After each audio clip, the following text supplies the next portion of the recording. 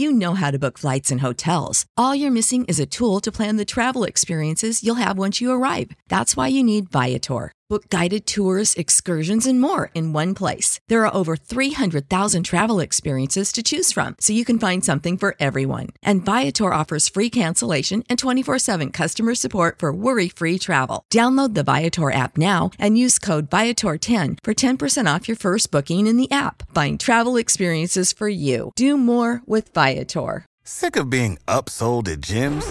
My guy, you're currently a base member? For $90 more, I can upgrade you to our Shred membership. For $130 more, you'll be a Swole member. And for just $300 more, you'll reach Sweat Platinum. At Planet Fitness, you'll get energy without the upsell. Never pushy, always free fitness training and equipment for every workout. It's fitness that fits your budget. Join Planet Fitness for just $1 down and $10 a month. Cancel anytime. Deal ends Friday, May 10th. See Home Club for details.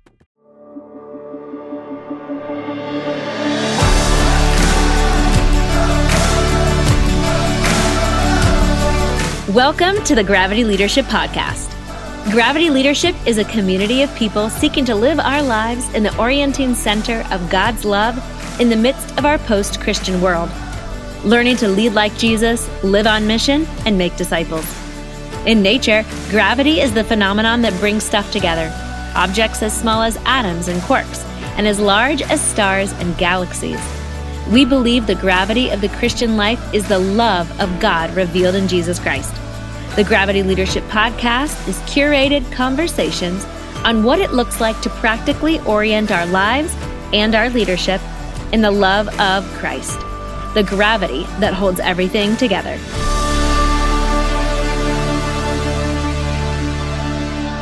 This is the Gravity Leadership Podcast. You're in the right place if that's what you're looking for.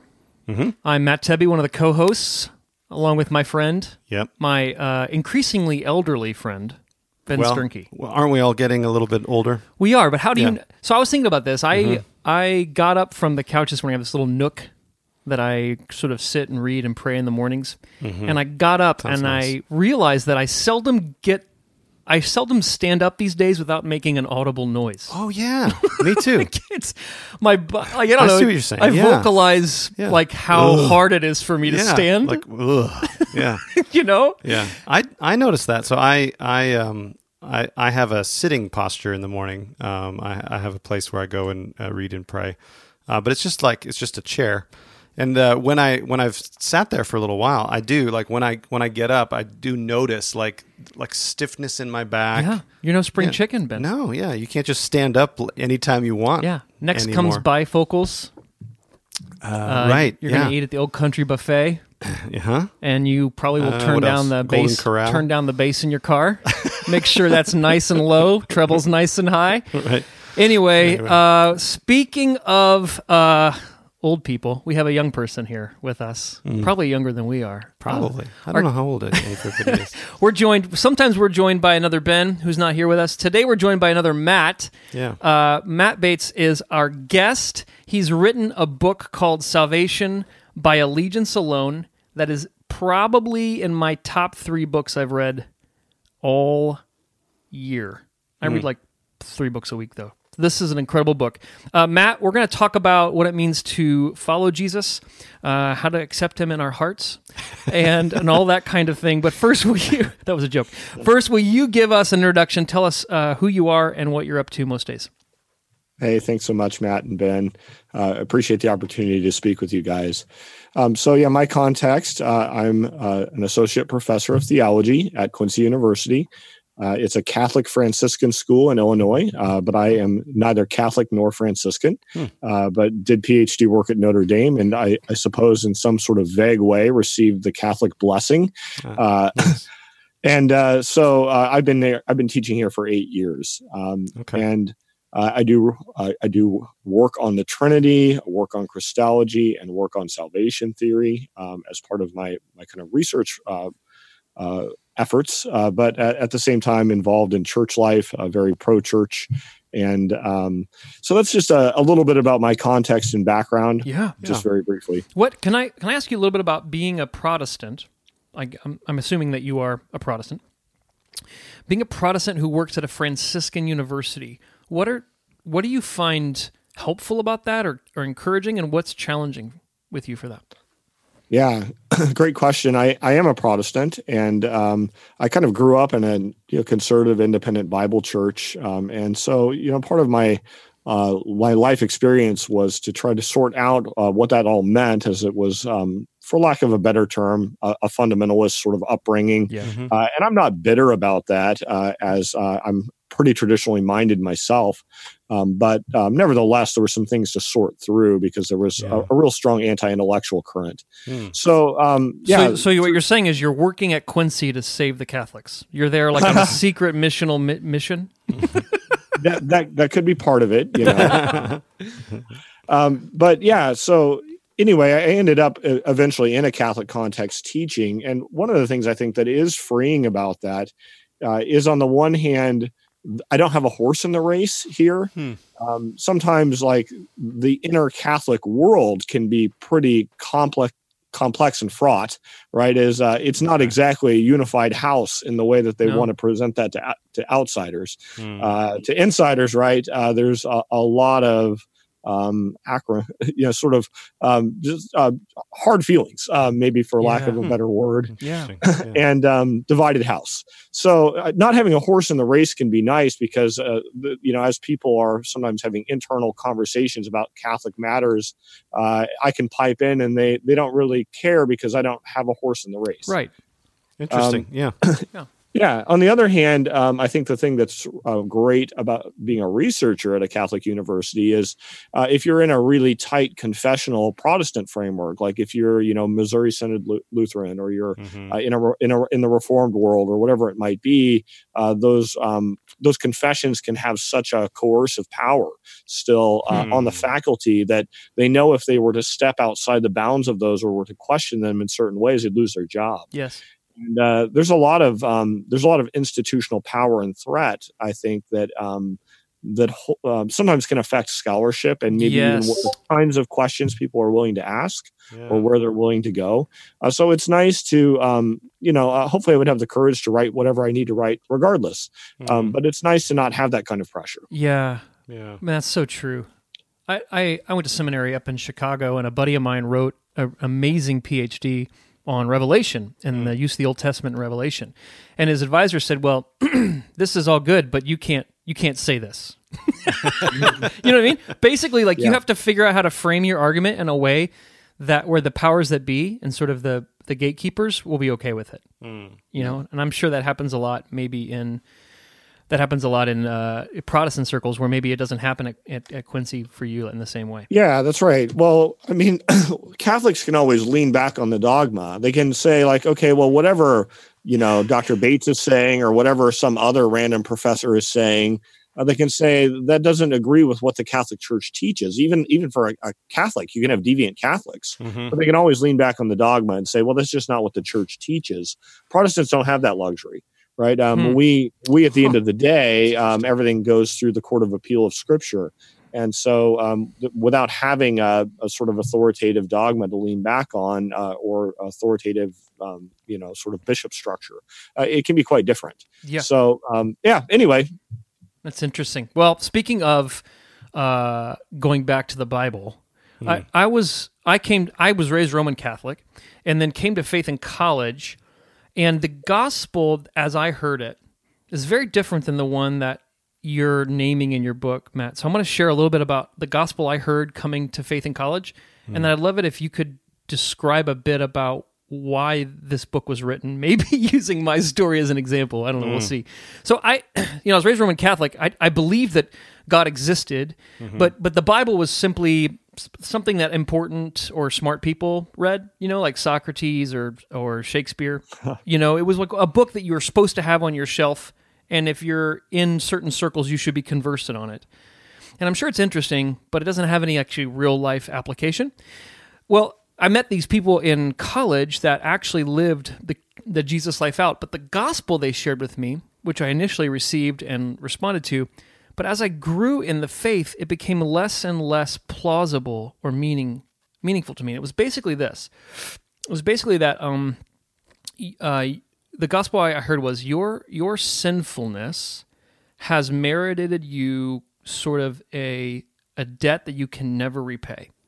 Because your sin isn't just bad things, but it's an offense to a just and holy God.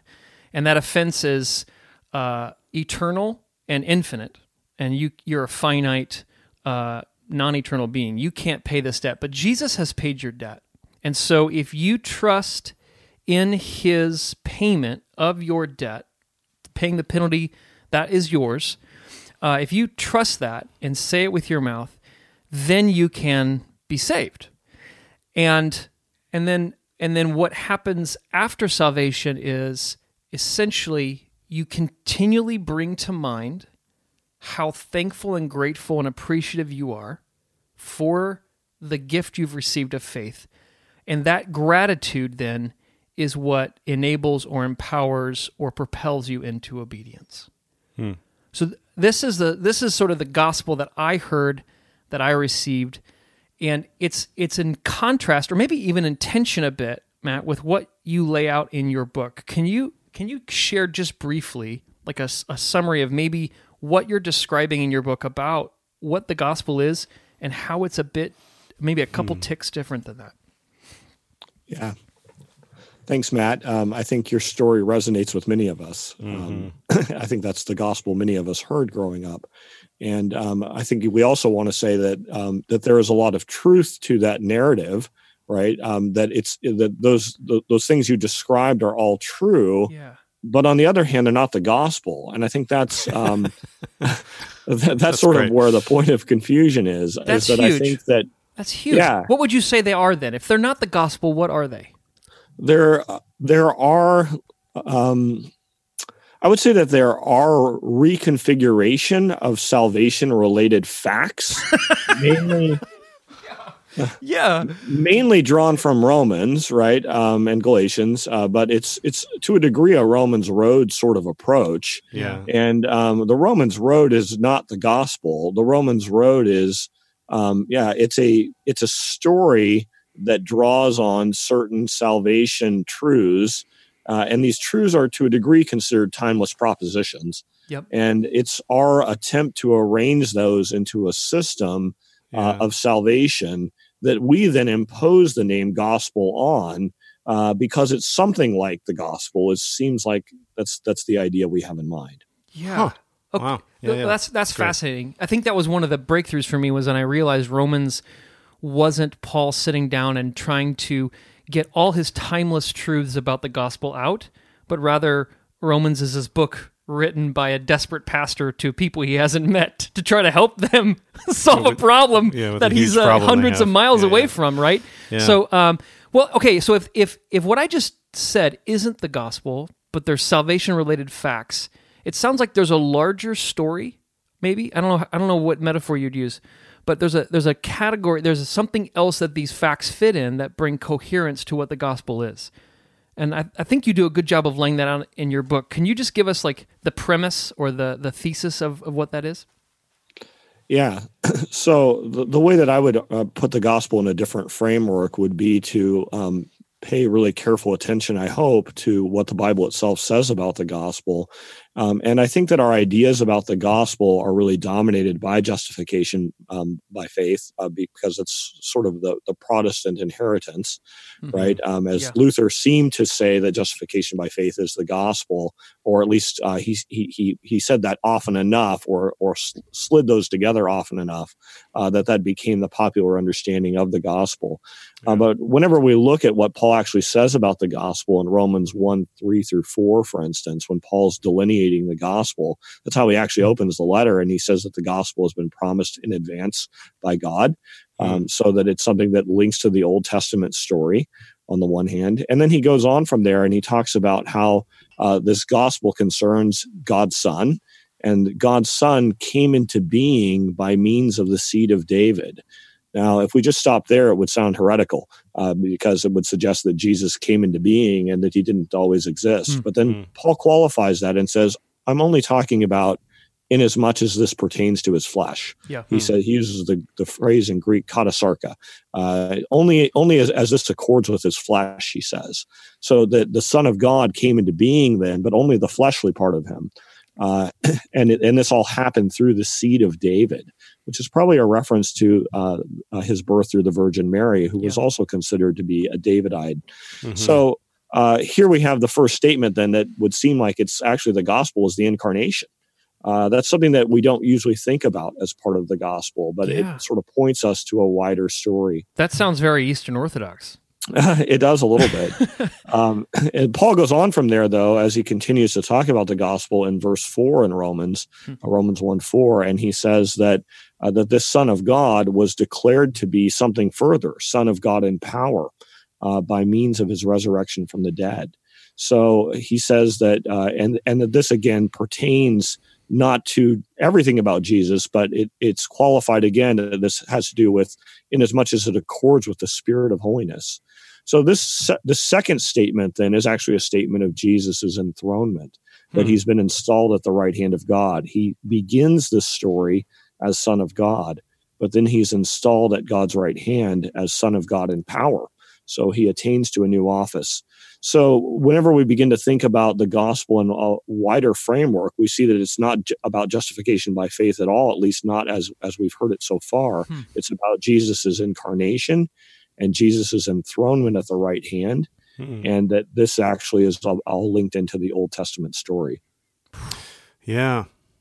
Yeah, we're recording this actually on Good Friday. I'm not sure when we're going to release it, but we're recording on Good Friday, and I'm preparing an Easter Sunday message. And that part of what I'm contemplating right now is just how, when I was growing up, the resurrection to me felt like kind of a weird little happy ending to the real story, which was, okay, there's this mechanism now by which our sins can be forgiven because Jesus took the penalty.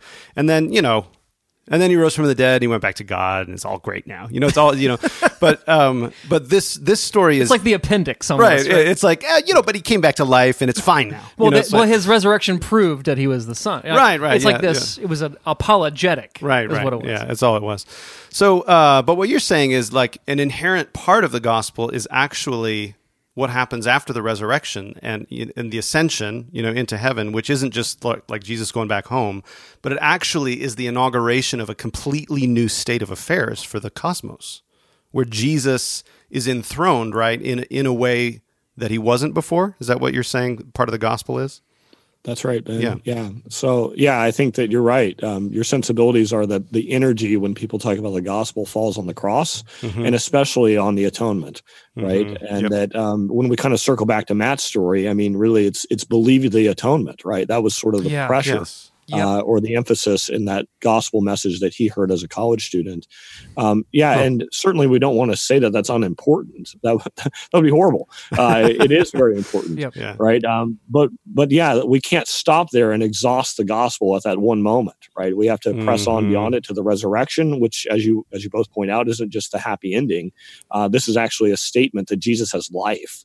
Right. And if our quest is to have life too, it's because we're hooked into his resurrection life. Yes. And so we can't just sort of think that that's like the happy ending that is like, well, it's just like party time because Jesus conquered death. It's got to be hooked into seeing that as the source of our own life. But then that's where the classic, many Protestants do recognize that, I think, and Catholics and Orthodox, right, that the resurrection is included in the gospel when we think more carefully. Well, we give most of the attention to the cross, but the resurrection, we'll give it its due. But very rarely will you hear a gospel presentation continue on to the enthronement. That is the new state of affairs, is that Jesus is now reigning over the universe as the God-human. That is now fulfilling the intentions for God's quest for humanity in the first place. Yes. So then, where my mind goes then is the title of your book is Salvation by Allegiance Alone, and so in Matt's framework, which I grew up with that too, but like in that old framework, faith is primarily thought of as perhaps cognitive assent or verbal confession, like to the atonement theory, right? To like, okay, here's how my sins are forgiven. I believe it. So actually, Right. it's not salvation by faith in Jesus. It's actually what I came to see is, and God accommodates to this, right? So our theology is never perfect, and God's more gracious than we are intelligent, at any time, right? Yes. But what I realized was that my salvation wasn't in faith in Jesus. My salvation was in my faith in my faith. So I trusted the way that I thought God was operating. Yeah. Like to the degree that I could understand and explain the mechanism by which God could be okay with me was the degree to which I was saved. Yeah. So you're trusting your own. You're basically like if what you were saying was not the gospel, it was just a collection. I loved your phrase, Of salvation Matthew. facts. Yeah. So a reconfiguration of various salvation facts pertaining to salvation or whatever. Yeah. So if that's like basically, then faith becomes like I assent to all these facts. But you are obviously translating faith as allegiance. And I think that's where my mind goes. If Jesus is enthroned as the Lord of the universe, as the King of the universe, then faith actually ends up meaning something else. And the response to the gospel then becomes something different than assent to these facts and try not to sin too much. Yes. Right? Yeah. So unpack this allegiance thing. Why is that so important? Okay. I liked how you juxtaposed, concerns over like just a pure mental assent with the truth and true understandings of faith, which go much deeper. This was actually a concern for the reformers too, actually within medieval Catholicism. Okay. The emphasis was to a certain degree on faith as believing the appropriate doctrines. And the reformers actually were concerned about that, wanting to say, no, it's something different than that. And they really moved to trust in the promises of God, and they wanted to especially put forward the idea that we have an unshakable internal confidence, so that we that true faith sort of like sees that God has made these promises, that all the promises of God are yes in Christ. And what true faith means is that you grasp a hold of that, and it's your lifeline. You hang on to it because it's your only hope. And you bring nothing to God other than this hope, as our salvation is by grace. And so what ends up happening within that construction is that, just as Matt points out, right, you begin to think like, okay, well, I need to have faith because this is what pleases God. And so faith is the appropriate mechanism by which I please God. And so I need to trust that trust works. Right? And so a lot of energy ends up getting directed into a certain kind of existential concern, like, because we begin to wonder, like, am I really trusting enough? And then we take consolation. We go, okay, well, Jesus does say that I only need to have faith the size of a mustard seed. Right. A grain of mustard seed's all I need. Right. And we're like, okay, I guess it must be okay, but I'm not really sure because sometimes I doubt. Right. I hope I have the grain, and I had it yesterday, but maybe I don't have it today. Or, I still got the grain at least. Okay. We were like, okay, even if I'm concerned, I've got the grain. So all these things, I think, are problems that come about partly because of a lack of attention to what pistis or pistuo, which is the Greek word for faith, what it meant in its ancient context. And so, I can develop the ideas of allegiance a bit more, but why don't I give you some space to respond to that first? Yeah. So I just think about sort of our cultural, philosophical inheritance in Western culture, how we're sort of all Cartesian rationalists, whether we want to be or not. And when that's our philosophical seedbed, and it's a filter we can't see, we just use, then everything gets sort of reduced and maybe compromised even by that philosophical heritage, that cultural heritage. So it's rationalism, or maybe the Enlightenment Cartesian sort of project of I think therefore I am, right? That to be human means primarily that we are, well, the thinking subject.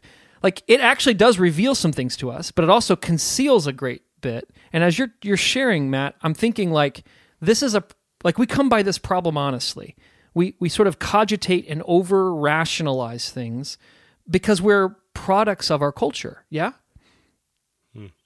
Yeah, for sure. I do think that you're right, that maybe the the condition we find ourselves in modernity as a result of Descartes and others maybe does stem to a degree also from the inherited Protestant framework that impacted not just Protestantism, but Catholicism and Orthodoxy after the Protestant Reformation, and did sort of throw this quest of like, how do I know for sure in a more thoroughgoing way before humanity?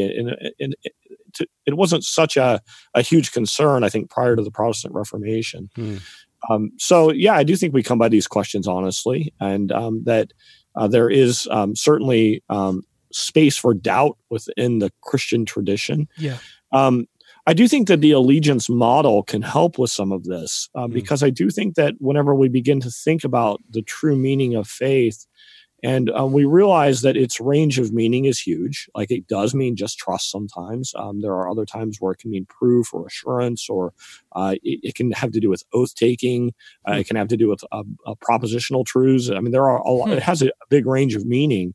But when we see that part of the range of meaning is indeed allegiance, that it can mean loyalty, and demonstrably so, this helps us, I think, to realize that maybe some of our tendency to separate mind and body, to say that really what God is happy with is my mental furniture, my mental trust process. And he doesn't really care what I do with my body, or he does care, but that only comes after the proper thinking part or the mental assent or the trust. That's it, Matt. That's what I was sold. If you get all the mental furniture arranged correctly, you won't have to think about your body because it'll just happen.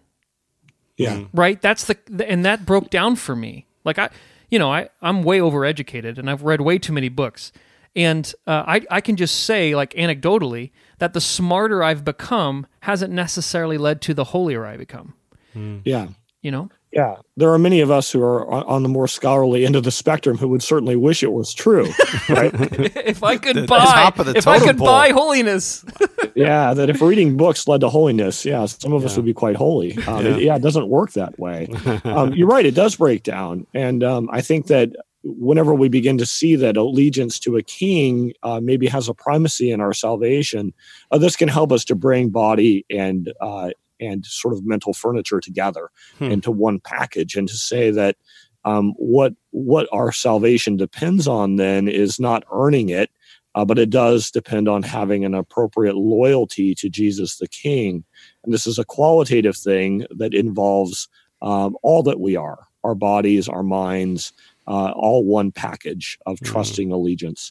Yes, and that word allegiance is a bit jarring for me, because the only context I have for that word in my life is I grew up in a Roman Catholic grade school, and every day we started class with a pledge of allegiance, and we put our hand over our heart and we'd face the flag, and we would pledge allegiance to the United States of America. The American flag, A funny little anecdote here. I was a co-pastor about 15 years ago, and this is before the age of Christian nationalism was really talked about, and we didn't have an American flag in our sanctuary, and this couple had a big problem with it, and just said, "Hey, why don't we have an American flag here?" And my co-pastor at the time, wise person, said, "Well, because we're Christians."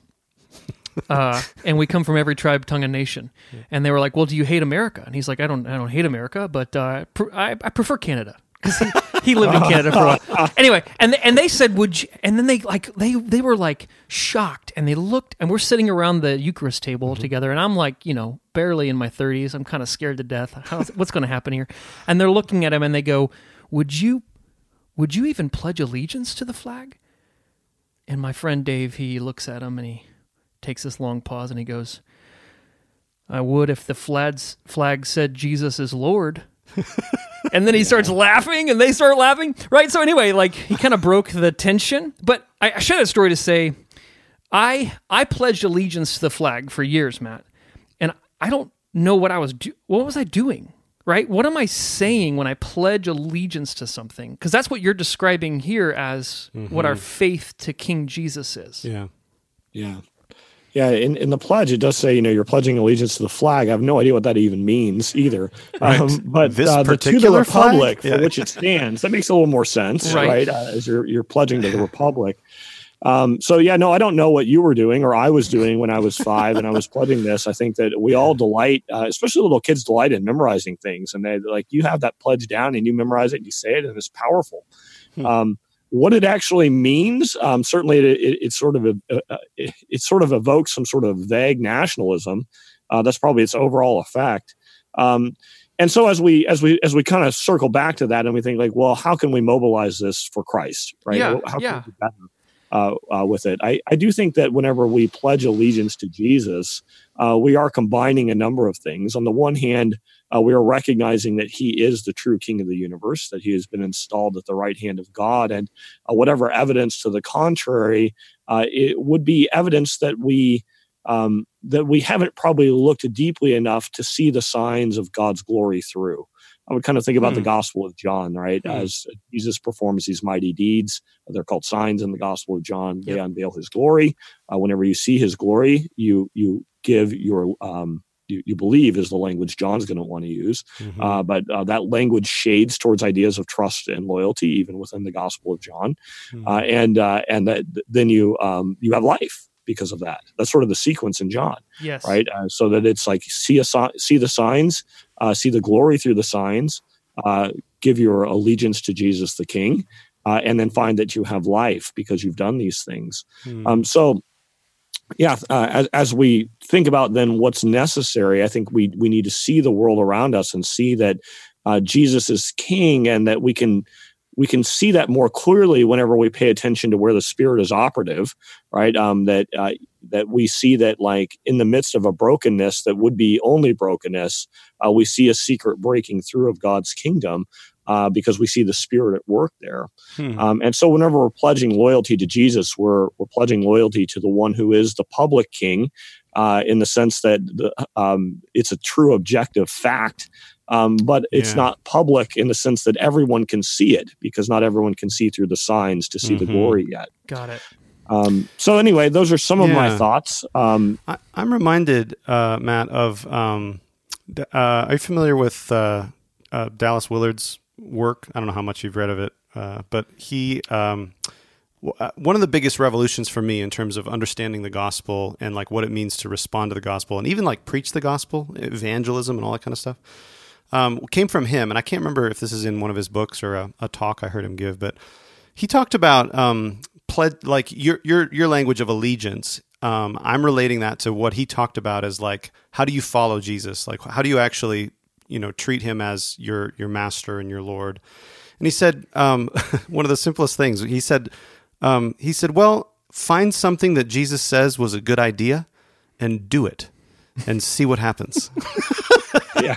I was like, that sounds pretty, okay, no, I can do that. I think we were at the same thing. And the question was asked of him, how would you share the gospel, Dallas? Oh, yeah. Right? Because other places are sharing an atonement. And we knew that wouldn't be what Dallas would say. And he'd say, well, read the Gospels until you find something that seems like a good idea and then try it. And then when you fail, ask him for help. And I was like, man, I mean, there's some beauty in that because of its simplicity and sort of just like, it's kind of folksy brilliant, but he is saying basically, find the place where the Spirit stirs you to give allegiance to Jesus as your king.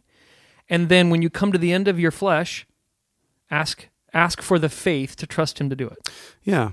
Like basically, I think is what he's saying. I think I was struck by how you were saying, like, Matt, this is an objective fact that he is the king. And I was always struck by Willard's, like, he really believed that it was objectively true. So he's like, oh, just ask him for help. Like, he'll help you. like he was real, and like, it would actually happen, Anyway, I'm not sure. Is that what you're describing? Is that what you're talking about? Or is there more to it? That's certainly along the lines that I'm thinking. Yeah. One of the powers, I think, of an allegiance model is it does bring together discipleship and salvation. Those seem like they're ships passing in the night so often in Christian conversations, right? But the main idea within most, I would say, dominant Protestant models of salvation would be that first you get them saved, you get them justified, or you get them righteous, right? And then you get them plugged into a discipleship program so they can be sanctified and they can grow in their holiness and increase in their righteousness. But do not get those confused. Right. that justification and sanctification are can be talked about together. We have to hold those as separate sort of orbs. And this really traces back to Calvin. This was Calvin's fundamental move, was to explain our salvation by separating justification and sanctification, saying that they happen simultaneously, but they're separate concepts and must be treated as such. I think that's deeply problematic ultimately on a biblical level even. I think that to be honest, I think that Calvin is making stuff up. It's a philosophical nicety. It sounds nice. And to a certain degree, you can make a system that works through that. Yep. But at the end of the day, you're imposing something on the Bible that is not the Bible's concern. Yep. And what ends up happening then is you end up segregating salvation from discipleship. And it's even if you can find a way to say that no, they both go together, you still are always talking about them in separate categories or separate spheres.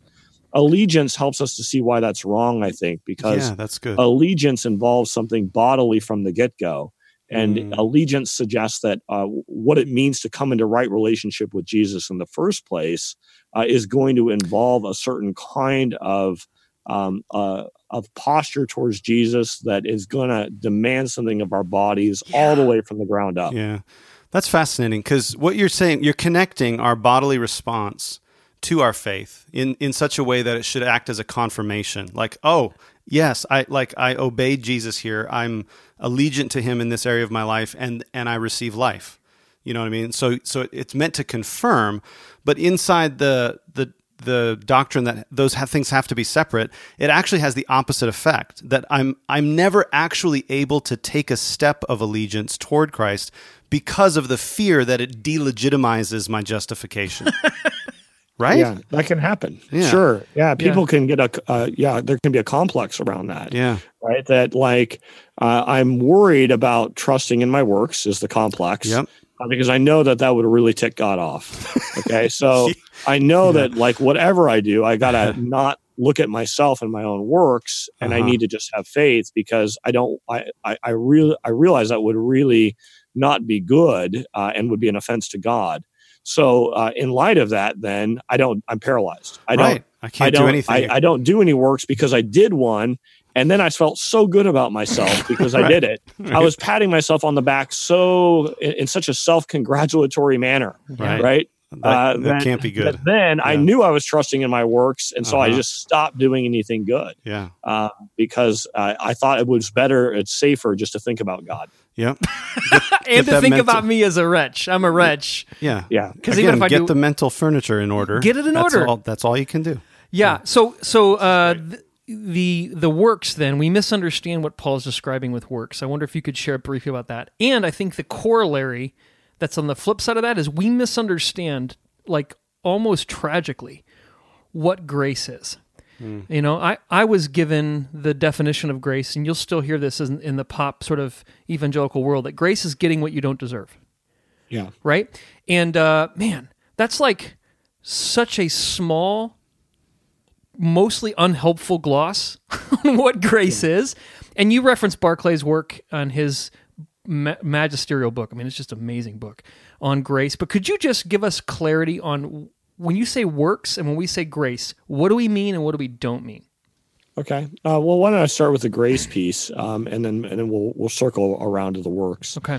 I think you're right that grace is often just glossed as getting what we don't deserve.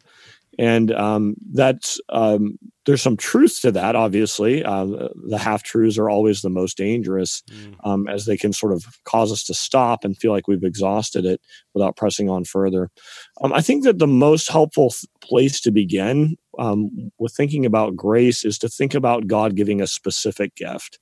What we tend to do with ideas like grace is we tend to abstract them. Yes. And we tend to think about, well, it's God's favor toward us when we don't deserve it. And it can become almost like a magic fluid. Like God gives me grace and it's like I get this this little dollop of fluid flowing over to me. Stop thinking I would encourage the church to stop thinking in that way about grace and begin somewhere else and to think about it being one specific gift God gave, the gospel itself. Whenever we begin to think about grace in the realm of gift giving, rather than abstracting it away from specific gifts God gives, would say, hey, what is the greatest single grace that God gave? And we begin to think, you know what it is? It's actually the gospel itself.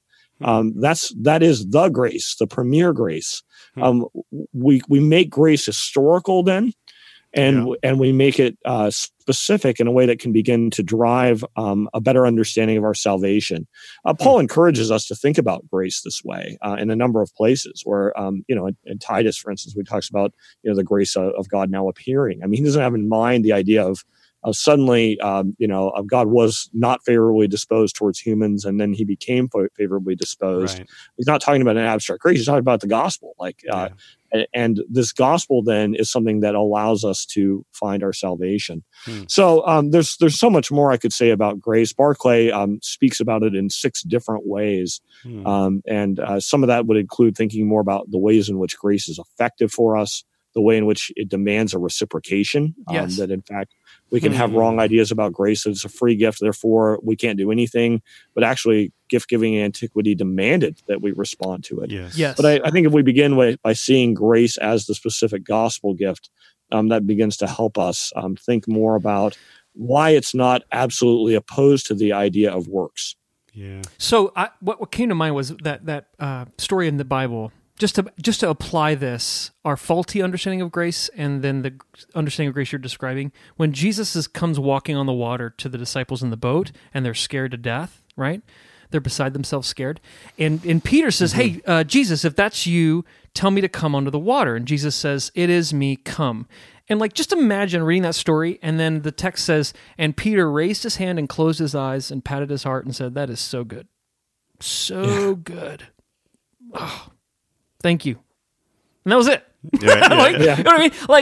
Well, that's what we do to God's voice, and to we have this internalized abstraction that doesn't have any concrete or particular realities in our body or anything else, and it would be ridiculous, right? Yeah. But Peter received the gift that Jesus was giving him in that moment, but it was obvious that he had to actually step on the water in order to receive it. And that's what you're describing, with allegiance and grace?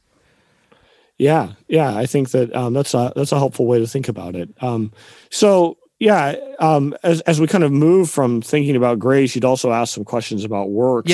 So as we think about the interfacing between grace and works, one of the points of confusion about works is that works can be seen as any kind of moral effort. And anything that we might do to strive to please God, well, that's just a work, right? It oftentimes has been treated that way, and this again goes back to Luther for Protestants. Whenever we look at works a little bit more precisely in the Bible, this would draw on new perspectives on Paul discussions, although I don't agree with everything that falls under that rubric. Nevertheless, one of the key insights is that whenever Paul uses the word works, it's probably a shorthand for works of Torah or works of law. And that whenever Paul uses the phrase works, then he has in view some specific kinds of works like circumcision, keeping a kosher table, and so on. And these are still works that demanded performance. They still had to be done. But what Paul is saying is that God doesn't save us by these kinds of specific Jewish law performances. Rather, he has given a gift, the gospel itself, and that we respond to the gift by giving our allegiance to the king. And whenever we have given our allegiance to the king, then this involves bodily doing. It's not opposed to any and every kind of work. It just means that we can't be saved by a system of rules or by a system of even the highest rules, even Jewish law that God had given himself. So Paul is pointing to a qualitative answer that we need to be led by the Spirit into obedience to Jesus the King, and that our salvation depends on that trusting allegiance and not on obedience to specific Jewish works of the law. Yeah, that's good. I'm reminded of another Willardism. He said, effort is not earning. Learn to distinguish them. Yes. Like effort is not like every effort you make is not you trying to earn your salvation. If you're trying to earn your salvation, stop it.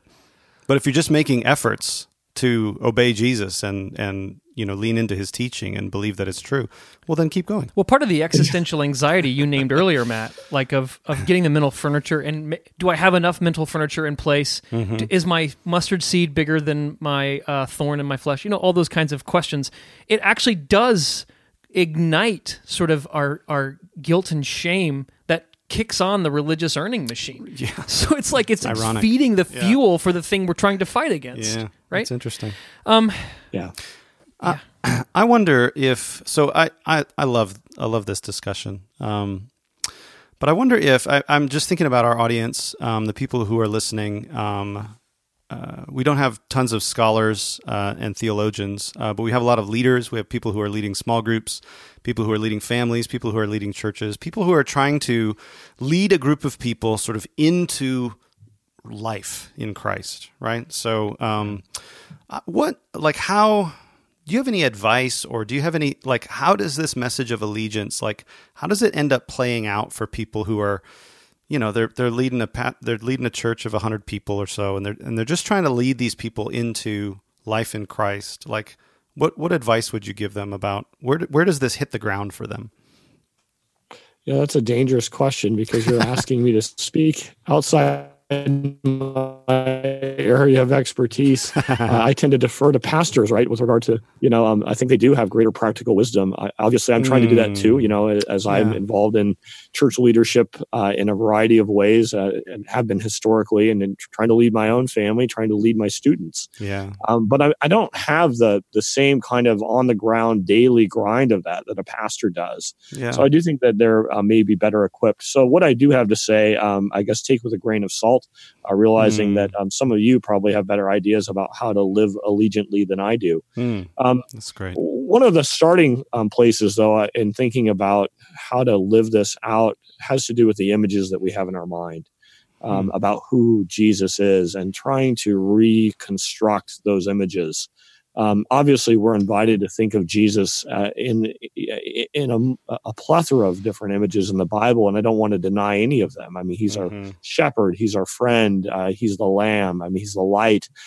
We could go on, right, with metaphors that the Bible encourages us to think about Jesus.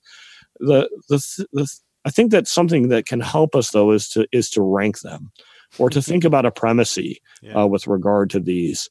And whenever we do, I think that the New Testament has a sort of a ubiquitous metaphor that it forces to be primary. Yeah. And if we don't make that one primary, we begin to screw everything up. And the primary one is that Jesus is the Christ. It's so obvious that it's taken for granted, right? We just even call him Jesus Christ as if like the it's Christ his last is name. The last name. Yeah.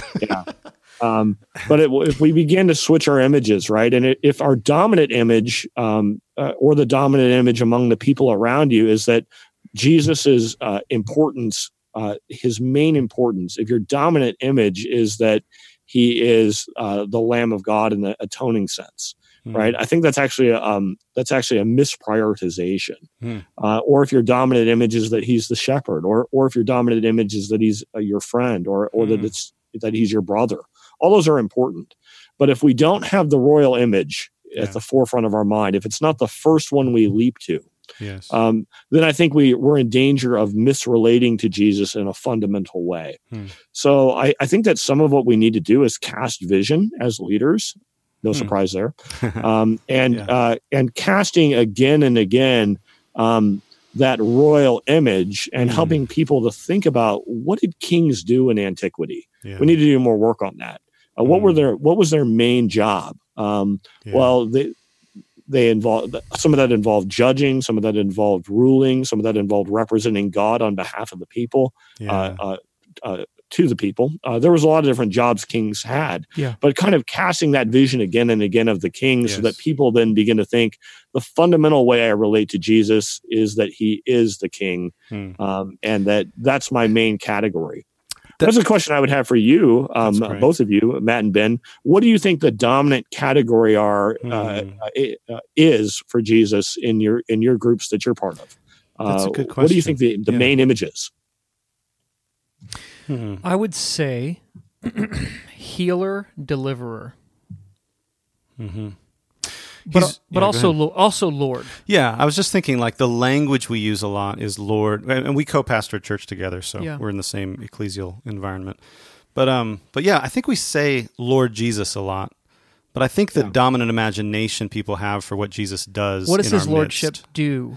Yes, it delivers me, it redeems me, it restores me. Yeah, right. Yeah. Rather than and we're trying to, like, he also wants to grow you up. He wants to train you. He wants to mature you. Yeah. That's kind of our focus. But we actually we find a lot of people have major baggage about the kind of king that Jesus is. What does authority and power employed in love do? And most people's imagination for that is very anemic because they're used to authority and power employed in something sub-loving. Yeah. and then they project that onto God. Right. They're like, I don't want God for a king. I don't want a king at all. The other thing that occurred to me, Matt, when you said that is, Jesus proclaimed the kingdom of God. Then Paul takes the kingdom of God into the Roman Empire and doesn't use kingdom of God. He uses more Jesus as Lord. What are your thoughts about that's Paul contextualizing missionally this reality of the kingdom of God, and Jesus contextualizing missionally the reality of the kingdom of God, right? Do we have that same do we do the same thing? So what we typically do is we say Jesus is Lord, that's what this means. But we don't see Paul saying the kingdom of God has come, that's what this means. We see Paul doing the work of contextualizing the kingdom of God for his audience. And my question, I guess, is, do we teach people what a Lord is and a king is when we live in a liberal democracy, a republic for which it stands, right? or do we translate it, or both? Yeah, I think, in order to translate it, I think we do have to begin with doing the hard historical work and helping people to get what this message would have meant as it was, issued forth by Jesus and the apostles, and to help them to imagine, as hard as that is, right? As we're so distant now from the idea of a king, we do have to get them to imagine what it would be like to live under a king and to live under his absolute authority. And I think you're right. We are one of the troubles can be that we have a difficult time conceiving that authority in loving ways. It's hard to combine images of Jesus as the one who washes our feet as a king, right? And to reconcile that with portrayals we see of gross abuses of kingship, whether we're watching some sort of documentary on Henry VIII or whatever it might be. Yes. Right. And we have these kinds of ideas of royalty that are a lot of those stem from the legacy of the monarchy in England, right? And that doesn't necessarily look like Jesus's kingship. Yeah. But at the same time, I think we need to be careful in realizing that Jesus also is a king who commands. He still took leadership over his apostles. He washed their feet, but it wasn't that it wasn't that he was afraid to serve as their genuine leader. And to boss them around sometimes. Tell them, hey, you need to prepare for the Passover. You guys go and do this right now. Right. And they do it because they're his apostles. And so I think the church sometimes can be so nervous about kingship too, that is domineering, that it can move too far away from the idea that Jesus might actually command us to obedience. That might be one of the main things he does as king, right? That he might give us a new command to love one another, and this is something we actually have to do. Yes. With our bodies. With your body, yeah. No, that's good. And I think the other thing that comes to mind to me about contextualization and that kind of a thing is, if we go too far away from the text and like the language of the church, in our contextualization, we don't equip people to know what to do. Like if they're in a worship service and Psalm 118 is read, they don't know what to do with it because we've so over contextualized the gospel that they can't even recognize it when Scripture is read. You know what I mean? Yeah. That's an extreme example, but I think both things are probably the right way to do it is reach back and say, what does it mean that Jesus is the Christ, the Messiah, this King, and then reach into our modern day and say, what does that mean, and what does it not mean? Even just naming some of those fears for people can be really helpful. Yeah, so this has been great, Matt. Your book is super important, necessary. We actually lead leaders through a coaching a 3-10-month kind of thing of coaching and training, and your book is a part of the supplemental reading for that. So that's great. It's vital and it's really helpful. Tell us what you're working on now. I know you're taking what you wrote here and extending it a bit. Can you just share briefly what that's about? Sure. So I have a book coming out in September called Gospel Allegiance. And it is an attempt to extend this this initial work that I did in Salvation by Allegiance Alone and to make it a little bit more accessible. It differs from Salvation by Allegiance Alone primarily in the sense that it is gospel first and that it works much more extensively on the gospel itself. And certainly I talk about faith as allegiance quite a bit too. But it's a little tighter book. Salvation by Allegiance Alone, if I was to describe it, it attempts to be maybe a theology of salvation in a kind of broader New Testament sense.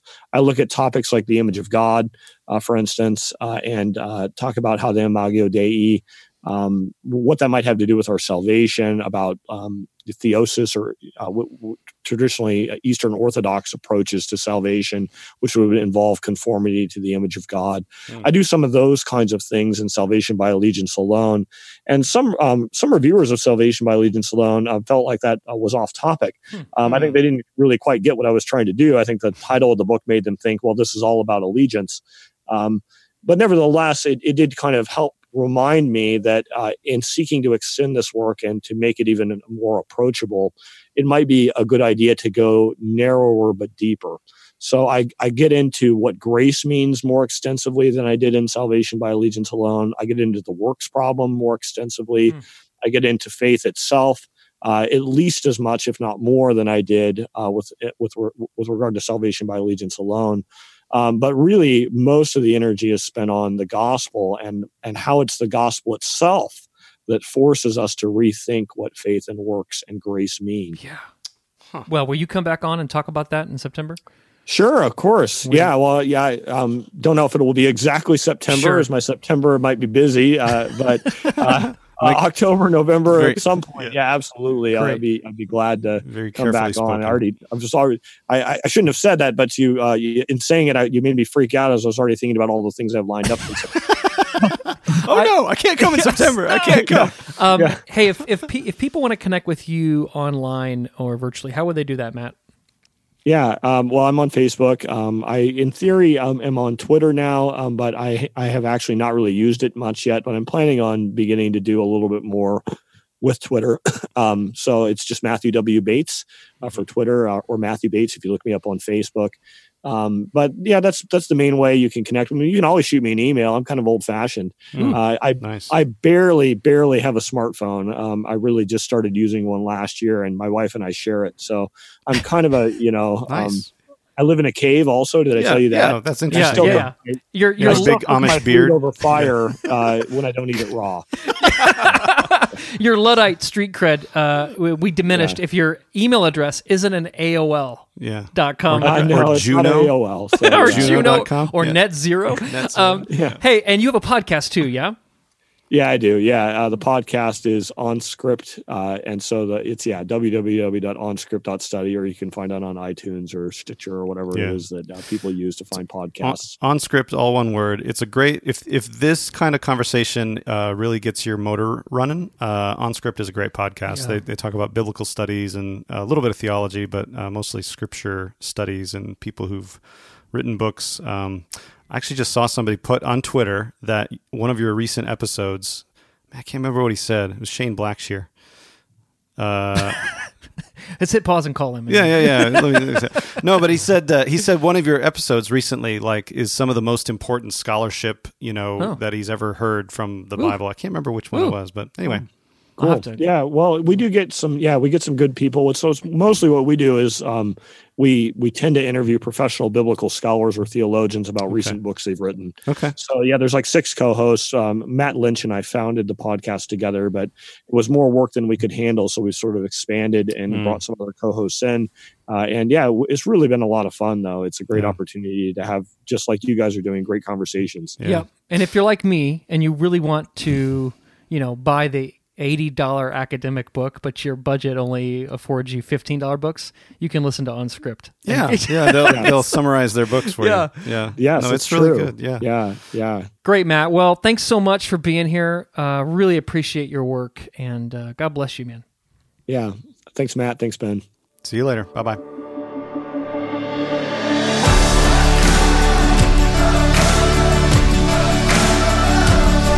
Thanks for joining us for this episode of the Gravity Leadership Podcast. If you enjoy learning from this podcast, please be sure to show your support by rating, reviewing, and subscribing on iTunes. Be sure to share with your friends on social media too. And we would love to hear from you, so please email us at podcast@gravityleadership.com. You can join our online community for free at gravityleadership.com/join. You'll get our latest content delivered straight to your inbox, as well as an email most Fridays with curated links to articles we found interesting or helpful. To join us, go to gravityleadership.com/join.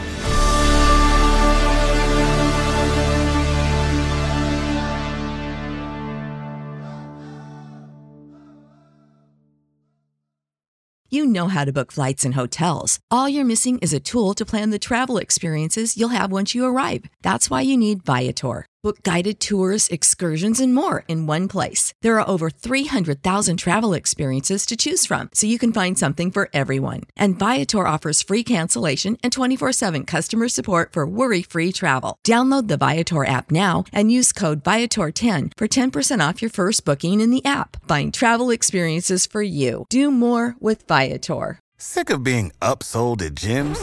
My guy, you're currently a base member. For $90 more, I can upgrade you to our Shred membership. For $130 more, you'll be a Swole member. And for just $300 more, you'll reach Sweat Platinum.